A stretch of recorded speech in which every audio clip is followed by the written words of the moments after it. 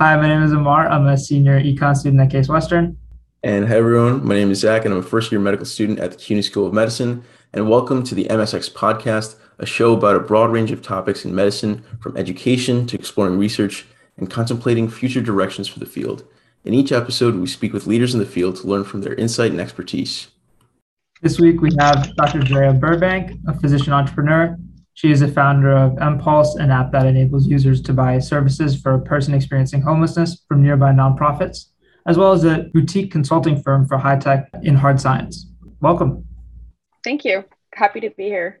And so, to start, we'd love to explore your early formative days that may have shaped your unique perspective, what brought you here today. So could you tell us a little bit about maybe the environment, the place you grew up in?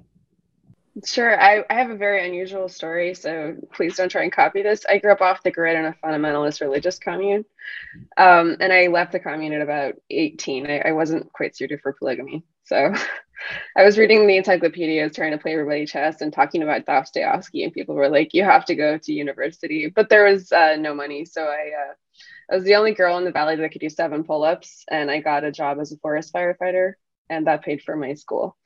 And then I worked with ex-convicts, gang intervention, and mostly ex-football players for about 9 years. And I tell people that I was raised by fundamentalists and firefighters, and they cancel each other out. And it's pretty much true.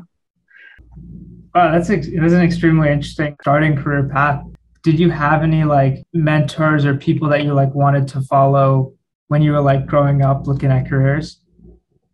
No, it was for me. I never even considered being a doctor till I was about 26. So I was I'd done a lot of firefighting, and I was realizing that I wasn't going to be able to keep doing it forever because I was much smaller than most of the men I worked with. There wasn't very many women. I was one in 22 men, and a lot of them were ex-Marines, very big framed men, and the weight on my joints was pretty extreme. So I could keep up with them, but it wasn't the same toll on my body.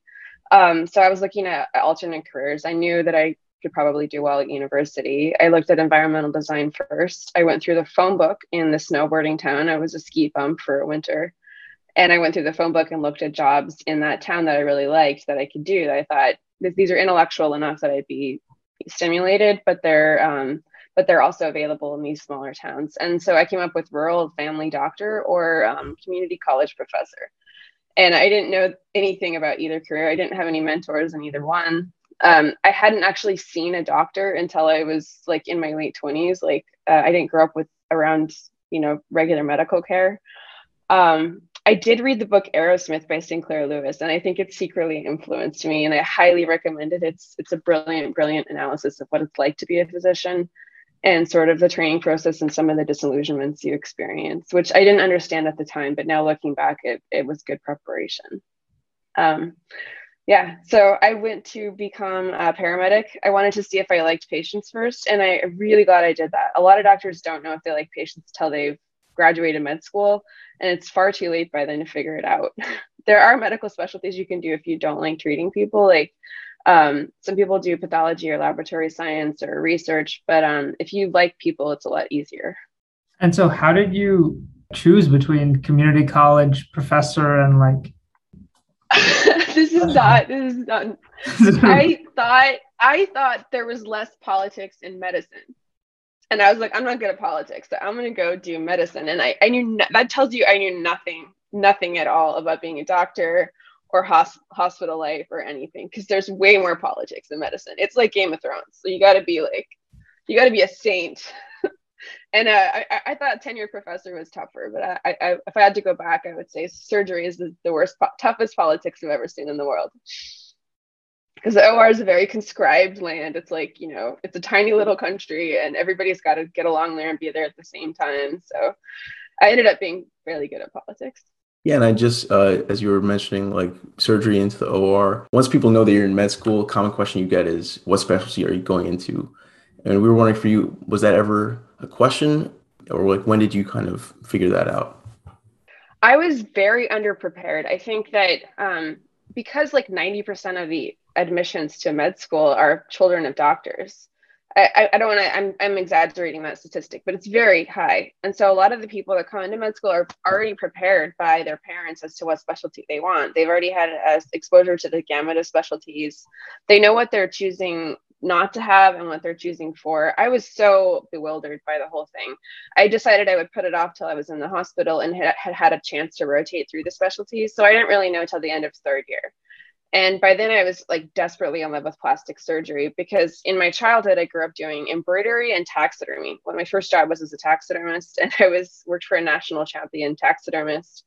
If nobody's going to know this, but I used to be really good lipper and clipper. So in other words, I was very good with fine detailed dissections. And when I saw plastics for the first time, I had assumed it was cosmetics, like, breast implants and stuff. And when I saw like reconstructive surgery, microsurgery, I fell in love.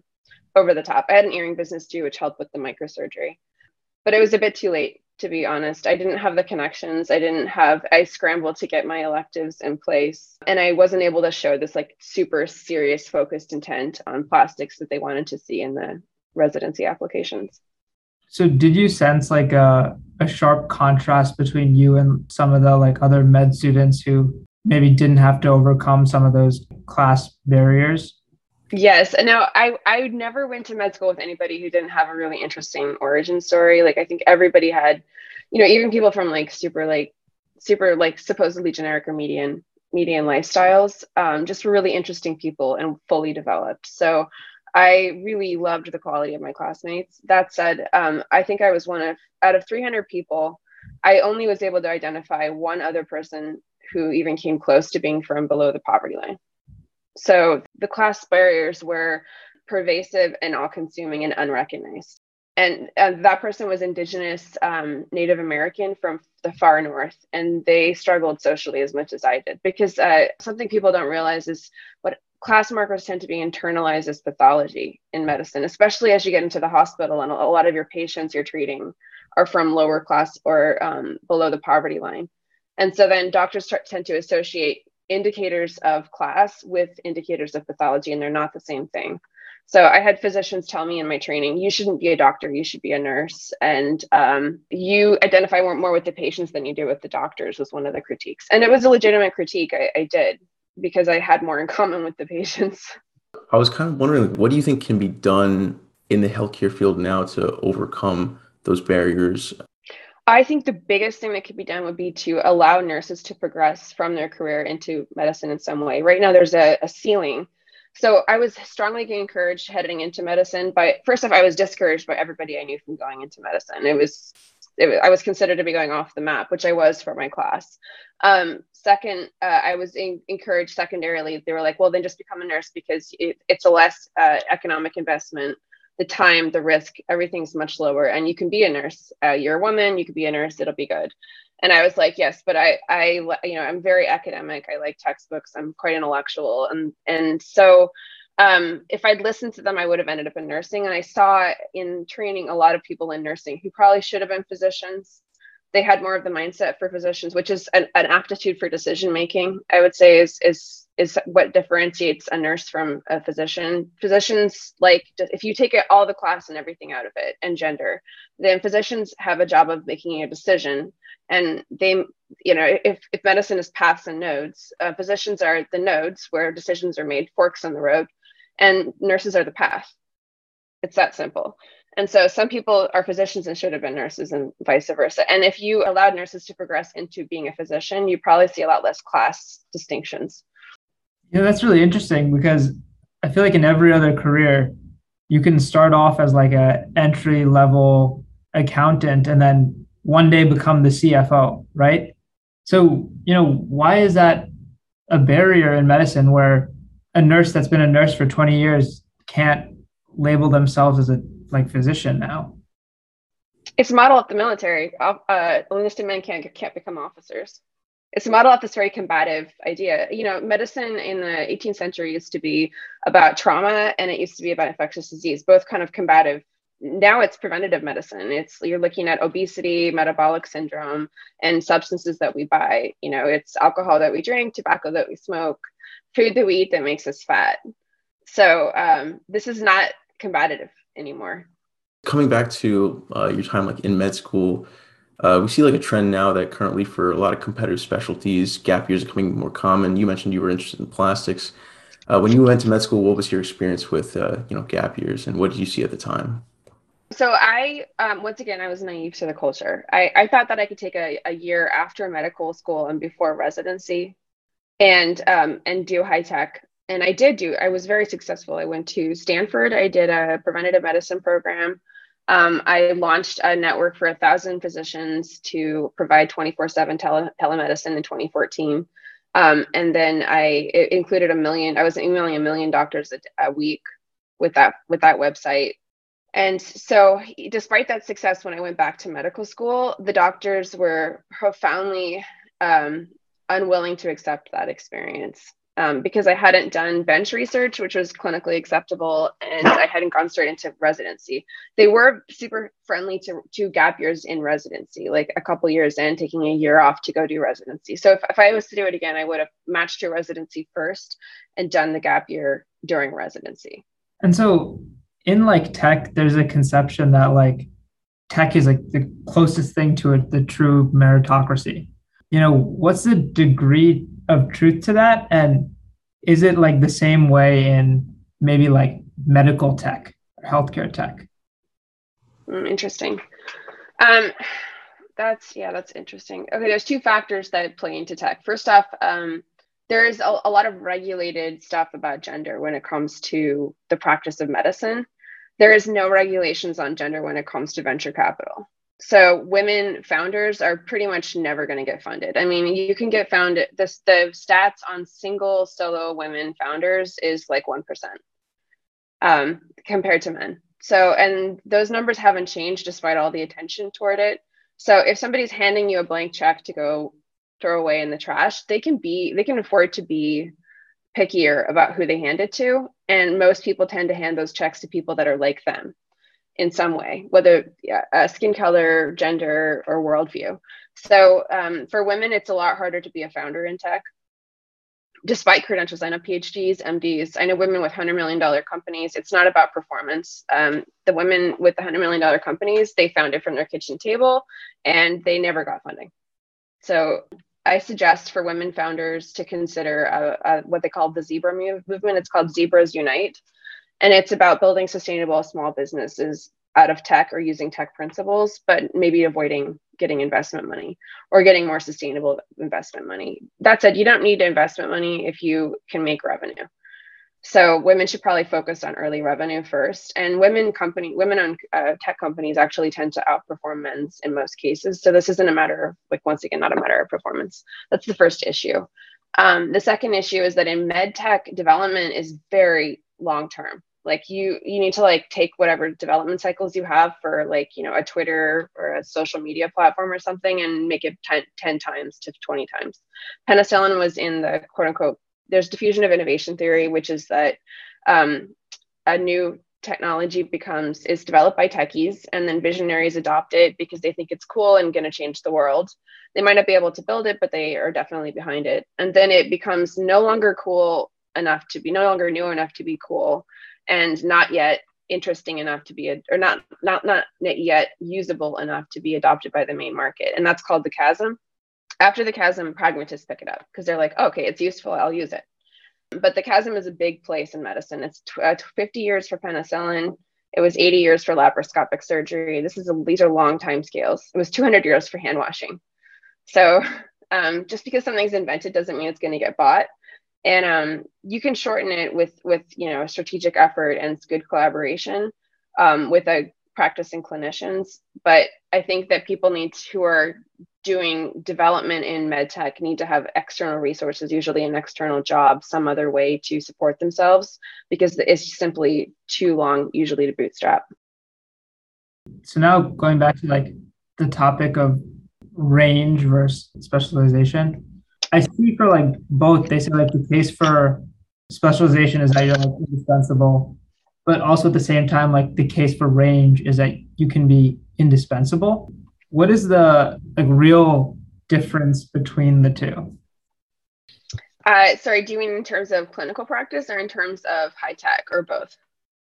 I think both, just like in general, like like and putting your life on one specific path for, Yes. I don't know if you've seen that like pie chart where it's like your specialization, you're like one little piece, but it's like all of it. But if it's like range, it's like The whole pie. Yeah, I think in medicine it's terrifying. So medical information doubles every 5 years, like the entire body of medical knowledge, or at least it was when I was in med school. Which means that it's simply impossible. It used to be there was like one textbook, and then your mentor gave you what was in their memory, and you did that. And that was possible to master. And now there's no possibility of ever mastering the information in medicine. I mean, they're building AI algorithms to try and parse these studies. A doctor could read every day, all day for the rest of their life and still never read the medical studies that are coming out this year. So I think that everybody's a little bit specialized in that context because nobody's getting the full picture. At my agency, we hire genius. So I employ geniuses from a number of different industries, and then we apply them in pro-social endeavors. We work with neurodiversity. We work with a bunch of divergent intellects. These are people who really have a much higher capacity to master material than the average person. We differentiate between a deep dive, is what we call it, is when you get into something with a specialized view and you take a very close look at the lens, you master the topic, and you take the time to give an informed perspective. It usually involves research papers and very structured thought. And then we also have like what we would describe as like, just give me the quick version, which is kind of the tech version, which is like, Twitter sentences, one sentence emails. I just want to overview, watch a YouTube video, and you're done. I strongly believe that people should have both cognitive capacities and know the difference, because it's very unwise when somebody who hasn't really taken the time to master a discipline ignores the advice of an expert, somebody who spent 20, 30 years in a narrow field. And it's also sad when an expert fails to learn what's happening, across the way, that could make their life easier and apply those tools in their own problems. So one of the things that we try and do is we try and both respect experts, listen to them, learn from them, and even be an expert in something. Doesn't matter what. I honestly don't care whether it's like, cat hair follicles or the political history of Iran. I have experts in both, ironically. But as long as they've taken the time to master something, they're going to respect somebody else that's done the same thing. And then I also really need people who are willing to cross industries and apply insights from other areas where they're at, because there's so much to be done there. If you can learn even a little bit about multiple industries, you can solutions other people just haven't even considered. Yeah, so I guess moving into technology in the future, people often ask, what are some big changes you're going to see in the next 10 years? We're kind of wondering on the flip side, what do you think that's something that's not going to change in the next 10 years? I love that question. It was genius. I'm so happy about this. I've actually been working on that lately because with high tech, I see where areas are ripe for disruption, and I try and niche my business in areas that aren't going to be disrupted. I'm obsessed with diurnal rhythms and preventative medicine and aspects of the body that have been conserved for 50,000 years and are unlikely to change. So, and especially when it comes to tech stimulation of these things. So for instance, the sleep-wake cycle in humans is still circadian. It's not going to change. It's very much naturally driven, and tech is changing it. Like blue light on our screens, a lot of things are changing that. And so I'm interested in working with aspects of the body that are conserved. Preventative medicine and weight loss, exercise, yoga, these are all things that have been around. Yoga's been around for 5,000 years, the yoga that I practice. It's on my shirt. And so I think that humans have a little bit of a naive view about what can be hacked. And then when it comes to a lot of our current diseases, they're resulting from a lack of appreciation for what's not going to change. So fast food is never going to make you healthy. And we have to change that. When you look into the tech space, you often see that the best products will come through the process of extreme types of competition. We see that competition is rising as well in the medical space. We were wondering, what do you see as the effects of highly competitiveness affecting the tech industry, the medical industry? What are your thoughts on that? This is such a brilliant question. And I don't know if you guys even knew how important it is. I think that the most corrosive idea in medicine right now is that of competition. And doctors are socialized from such a young age to compete with each other, to get into medical school, to compete on exams in undergraduates and even in medical school. And you tend to compete with the guy next to you all the time. In residency training, you're always compared to each other. It's part of the groundwater of medicine. We don't even really consider it. In contrast, tech and other industries, competition is very corrosive. It's not desirable, and people notice it right away. And even in very competitive high tech environments, and I've been in some crazy rat races, you're never competing with the guy next to you. The competition is always outside of the company or outside of the unit. And so it took me a while to lose that tendency to try and compete with the person next to me. It was just, it was baked into my DNA from getting into med school. So I think just become aware of it when you're feeling competitive and in what setting and why, so that you can turn it on or off depending on the setting that you're in. Okay. Yeah, and so we were just also thinking about the future of surgery being very tech focused. We were just wondering what students should be aware of if they're thinking of being a surgeon. Like myself, I'm interested in orthopedic surgery. I was just wondering what your take on that was. Well, I think you need to look for surgery, especially you need to look at futures, because surgical training takes like 12 years. It takes a really long time. And so if there's a very disruptive technology coming down the pipeline, you need to know about it for your specialty. And even between specialties, when I was in med school, the cardiac surgeons were all out of a job because they had failed to adopt percutaneous interventions. And suddenly there was a paper out saying it was better and for patients, and all of a sudden all these heart surgeons had no job, and 12 years into heart surgery training, which was tragic. So I would say that the things coming down the pipeline you need to watch for in every surgical discipline are robotic surgery, non-trivial. Right now everybody's looking at these Da Vinci robots, but they're starting to put robots inside the bloodstream and stuff like that. So that's totally different.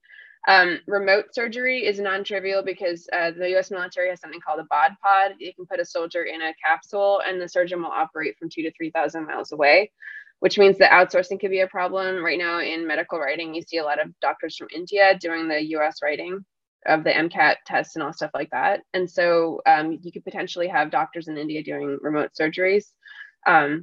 The other thing is tissue engineering, implantables.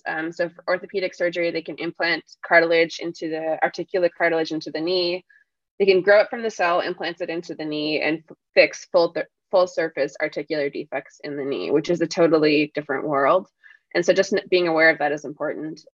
Medicine encroaches on surgery all the time. As medicine gets better, less people need surgery, and it's always less invasive. And so, kind of surgery needs to stay one step ahead of that, or be aware of how there might be medical therapies in a discipline that, make it less common to need a surgery and therefore less surgeons necessary. The hours and diversity in surgery are likely to change significantly. Right now, the majority of the workload is still being borne by white males in their 50s, over 50. If you look at the actual demographics of hours worked and just kind of leave out all the other stuff, those guys are retiring at an astronomically fast rate because they don't like the EHR.